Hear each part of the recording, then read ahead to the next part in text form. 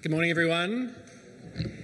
For those who haven't met me, my name's Roger, and do keep Ephesians 2 open in front of you, and I'm going to lead us in prayer.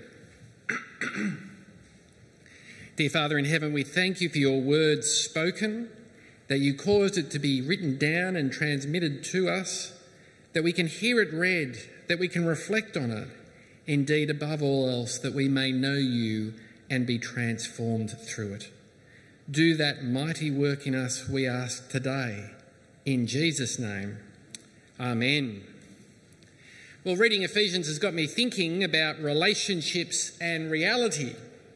Relationships are at the centre of life, aren't they? The relationships you have within your household or with your family or with the people you do life with. And it's worth stopping and thinking to yourself, how do they work? Some relationships are very transactional. You know, Gavin does something for Mary and Mary does something in return for Gavin. But is that how God relates to us? Like he's a divine vending machine in the sky where, you know, he doles out good things to those who do good things themselves, or doling out bad things for those who do bad things. I've also been thinking about reality, you know, a great philosophical endeavour, you might say. But in the last 30 years, our world has entered a new phase of how it thinks. I was brought up a modernist, and my personal preference is in that direction, I realise, where what I'm talking about is a view where what's true and what's not, where there's what's true and what's not, and a common and overarching explanation for our world and my life within it. Now, in the last 30 years, postmodernism, the view that comes after modernism, it's grown in popularity where what's true and what's not isn't outside me, but rather decided by me. And so it reinforces individualism and choice over, say, interdependence and community. And while it's certainly not limited to specific generations, it's probably a fair observation to say that anyone under 30 is very likely to know no different. It's the air they breathe. And yet, reading Ephesians stands to challenge all views on relationships and reality. In fact, Ephesians proclaims a view of the world where there is a common overarching explanation of our world and my life within it. And it places a premium not just on relationships, but on our relationship to God. And it's a far cry from thinking of that relationship of do something good, get something good, and do something bad, get something bad. In fact, when we come to Ephesians 2 today, the first half of it, we have here one of the purple passages of the Bible. Here we come face to face with our true selves. Here we come face to face with the true God. And where too we come face to face with the incredible love and kindness of God that has brought the two together.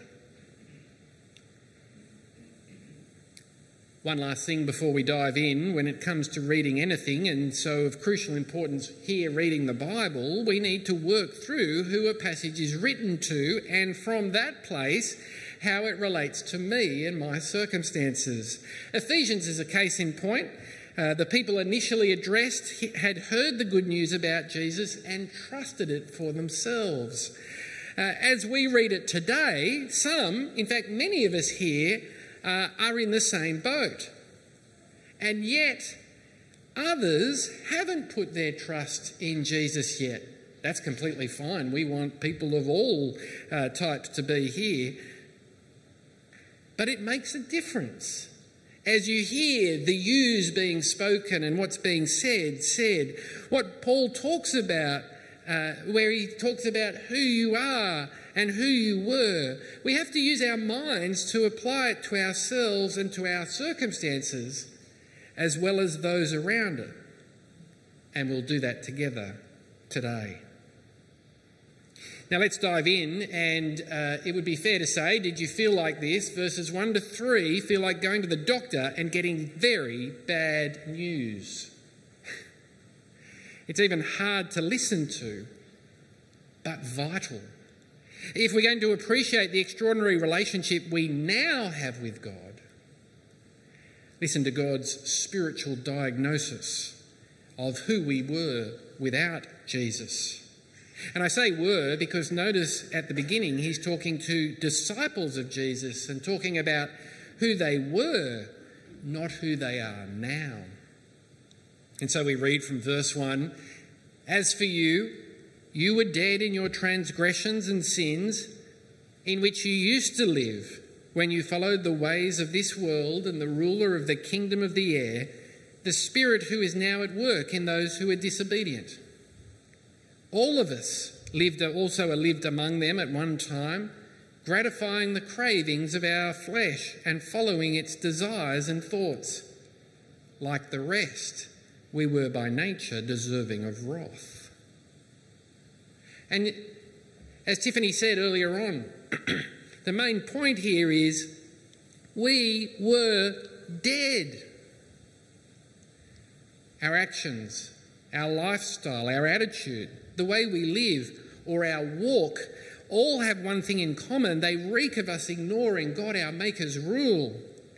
Reek of us, we who were made to love him, ignoring him. This is a letter about life. But to appreciate that, we need to confront this first.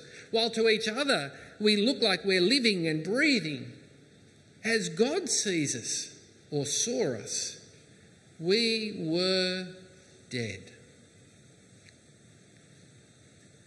Paul actually uses the word walk here in the original language for the first time of 7 times in this letter. This is a letter about the way we walk or live.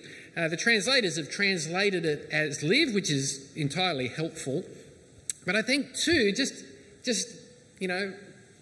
mentioning the way in which the word walk is used gives you a fuller picture of the life and lifestyle idea that comes with it, doesn't it? And especially here where we were walking, but walking in death. So what does this spiritual death, what does it look like? What are its characteristics? There are 3 given here. The first is to follow the ways of the world. And these things that we talk about, you may find them confronting because they may challenge your own view of yourself or what you were. In the first place, following the ways of the world is actually saying we go about like sheep with one another, being part of humanity collectively that has abandoned God's rule and God himself. You see the symptoms all around you, promoting promiscuity and abortion, greed and gossip. Even when it's not spelled out explicitly, it's so much of the air we breathe, the advertising we see, the messaging we hear, and the expectations that people place one on another. I'm sure you've heard of peer pressure. Well, the world exerts just that, to maintain the status quo apart from God. Go with the flow. So the spiritually dead don't follow the ways of God, but the ways of the world. Second characteristic, we follow the ruler of this world. The Bible testifies throughout that we were made to be followers. There's no escaping God's design for us.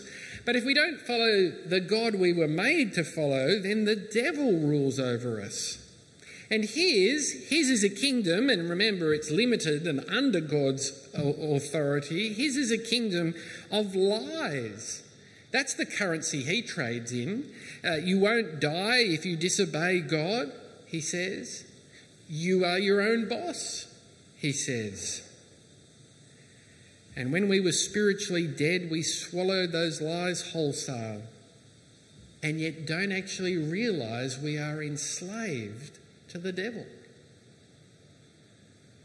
The third characteristic, The third characteristic is we follow our own sinful nature. That's what the flesh means here. Hearing those first two, you might be lulled into thinking that you are a victim. But we're not victims in our own death. We're implicated by our own desires and decisions, those things we think and do that fly in the face of God and his loving rule.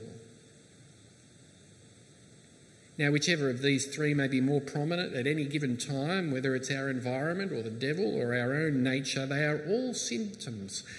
Mind you, they are not simply symptoms of being spiritually sick, but spiritually dead.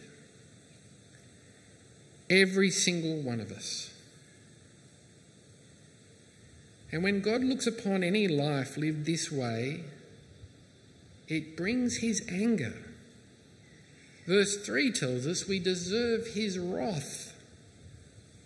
This is reality as God reveals it. That makes sense if he's made us to serve him and yet we're not willing to.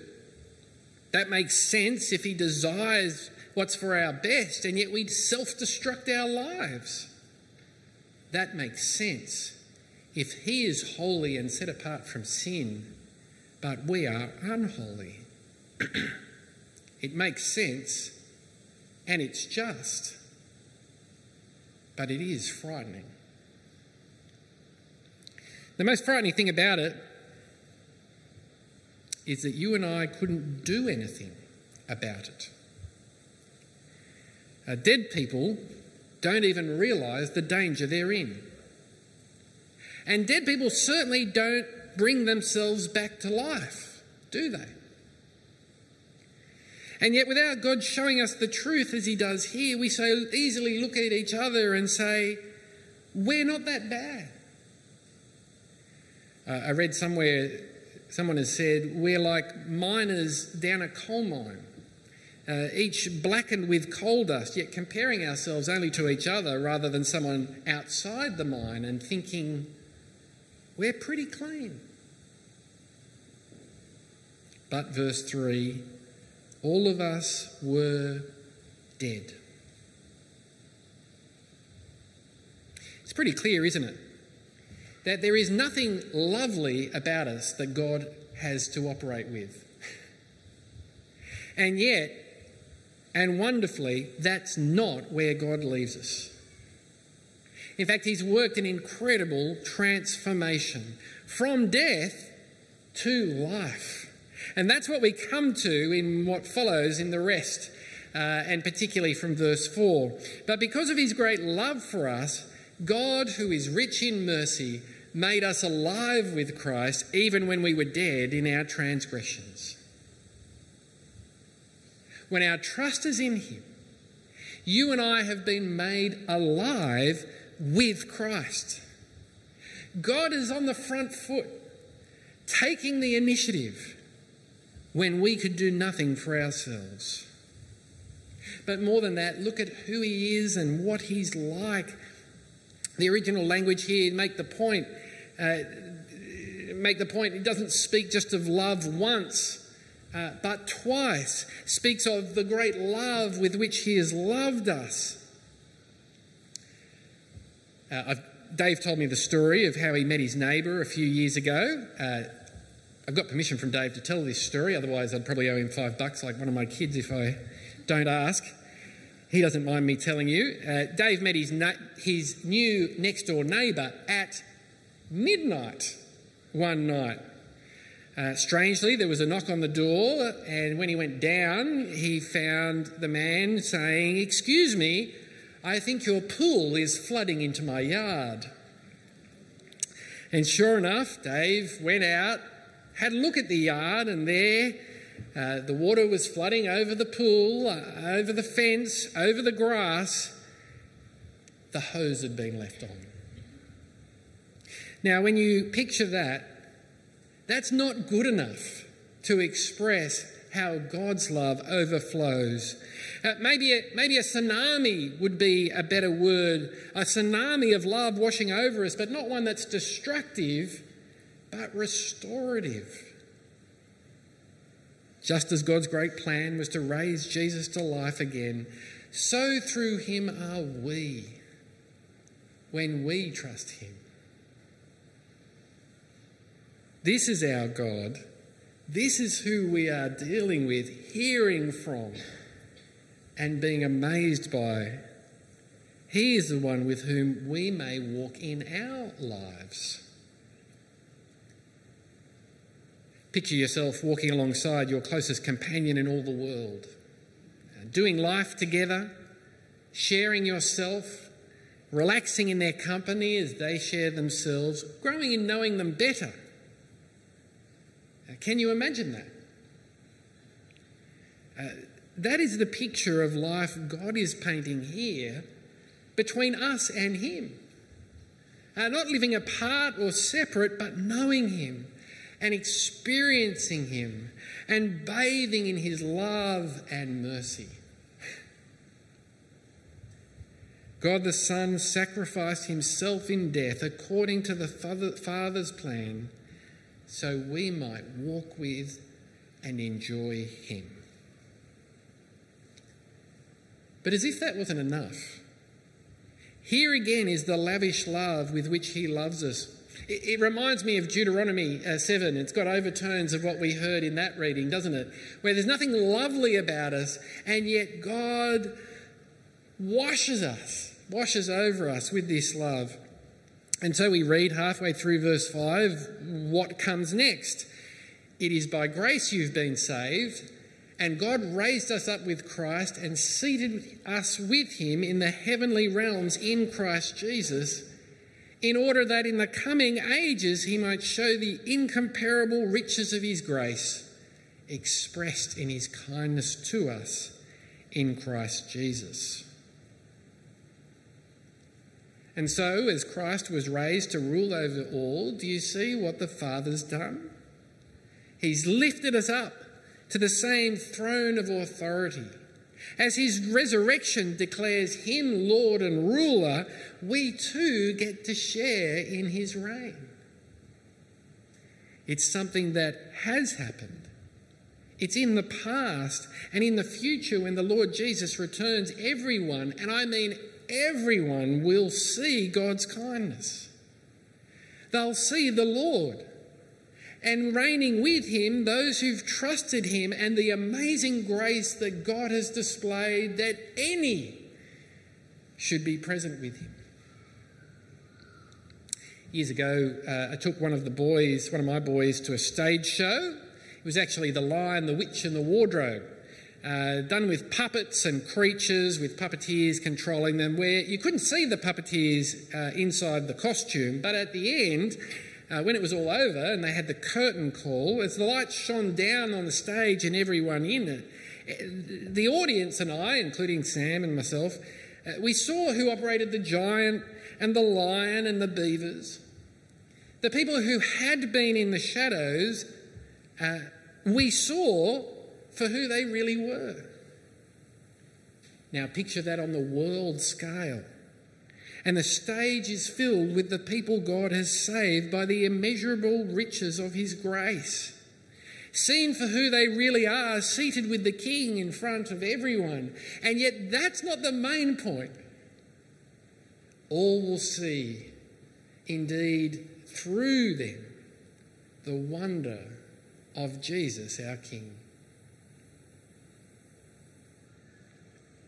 When you take what God has done for us in Christ and put it against the backdrop of our past, you see it more clearly, don't you?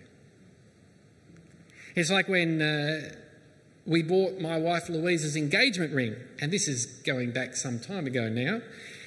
The jeweller held the ring on a black velvet cloth by way of contrast so we could see the diamond's brilliance. Here in these words, against the terrible blackness of being dead before God, we see the brilliance of our life and inheritance so much more clearly. Do you see what all this means? All this talk of mercy and love and kindness and grace. It means we haven't worked for what we've been given. It is, in fact, a gift. Reading from verse 8. For it is by grace you have been saved through faith, and this is not from yourselves, it is the gift of God, not by works, so that no one can boast. We are children of God, united with the Son. Ours is the guarantee of the Spirit, and it is all by grace. Shown grace is being given a gift. It's a gift of the relationship. Indeed, you wouldn't give a member of your family a gift and then expect them to say back, well, how much do I owe you? That's not the character of a gift or giving in your relationship. And the word grace, its letters can help you remember what we've heard here today. Take the first letter, make it the first letter of these words. Grace is God's riches at Christ's expense.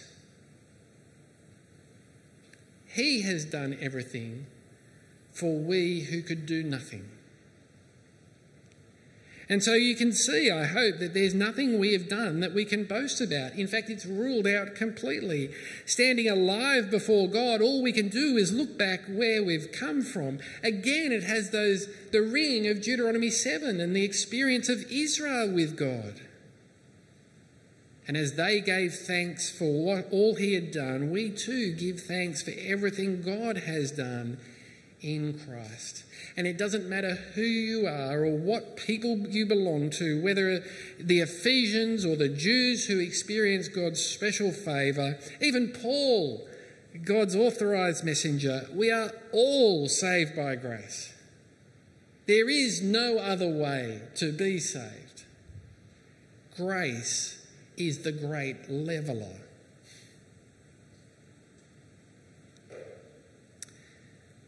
Now, in understanding God's grace toward us, how will we live our lives? How will you walk? Well, we've seen boastings out of the question. Now look again at verse 10. For we are God's handiwork, created in Christ Jesus to do good works, which God prepared in advance for us to do. In fact, the word is there again, to walk in. Back in verse 1, we used to walk in trespasses and sins, but now as God has remade us and brought us from death to life in Christ, it's so we may do the good works which he's prepared beforehand for us to walk in. And at this point you might go, well, that surprises me. Aren't good works counted for nothing? We've got nothing to boast in. Yes, that's true. And also, when it comes to good works, it's not. It's true because we can't do any good work to be saved by God. And it's not true because once we've been saved, there are good works God has prepared for us to walk in. What we need to do is get the horse and cart in the right order. Only one can go first and the other follow. Our works can't save us, but once saved, we will walk in good works. Only God's rescue of us can come first, but good works in us will follow. But even then, they're not our good works. As Paul says here, they're God's good works because he prepared them.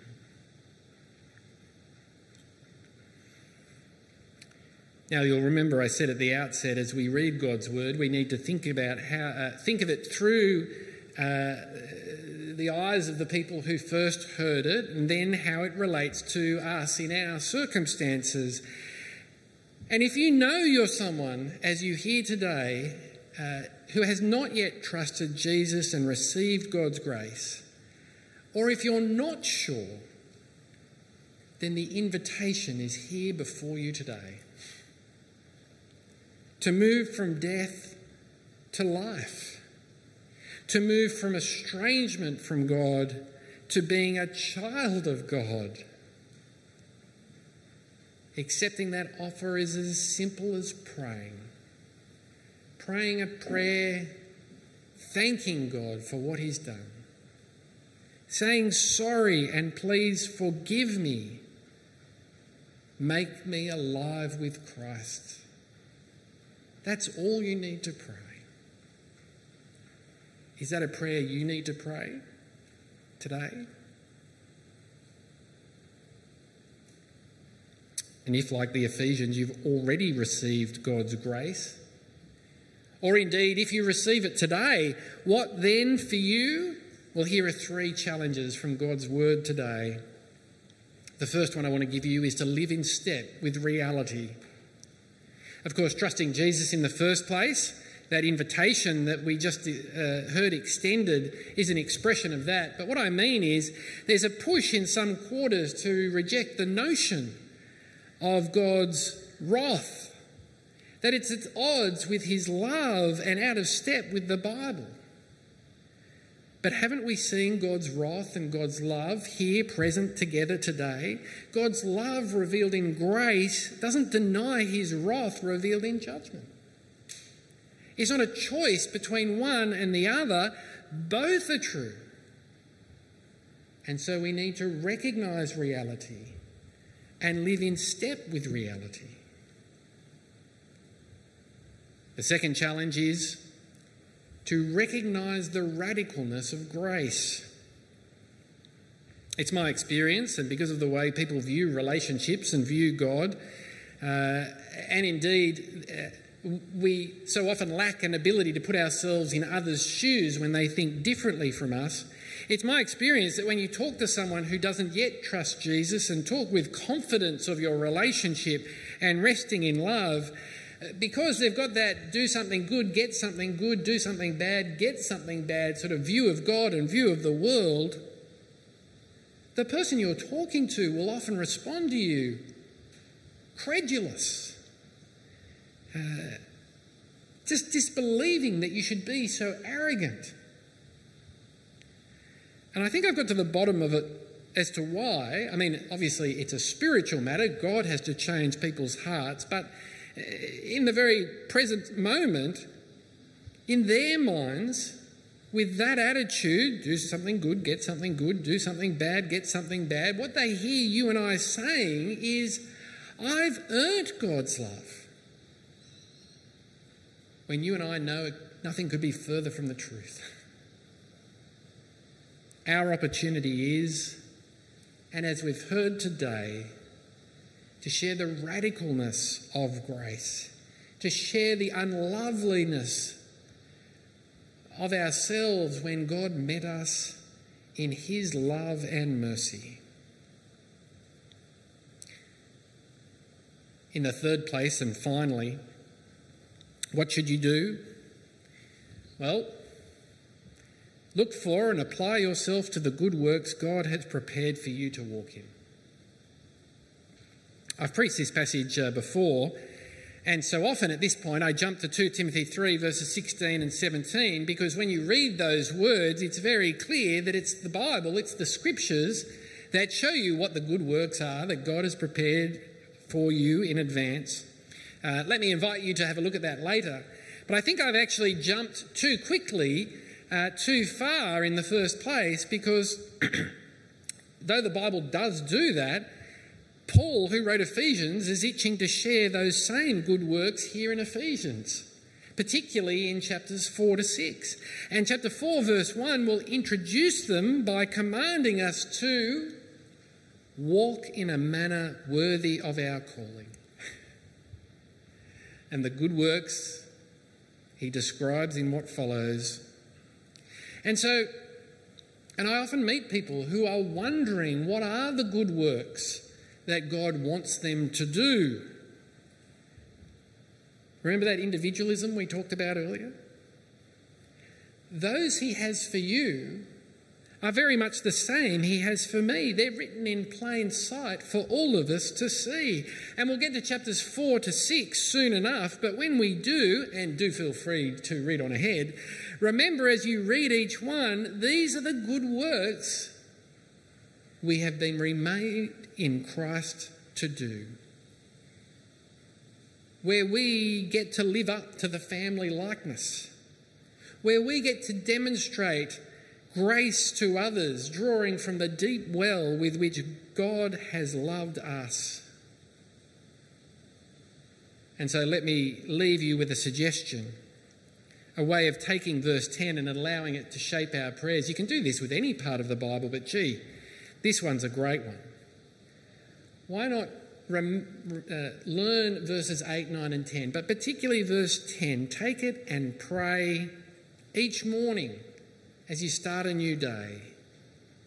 Dear Lord, please help me to walk today in the good works which you have prepared for me to walk in. Let's come before God and pray right now.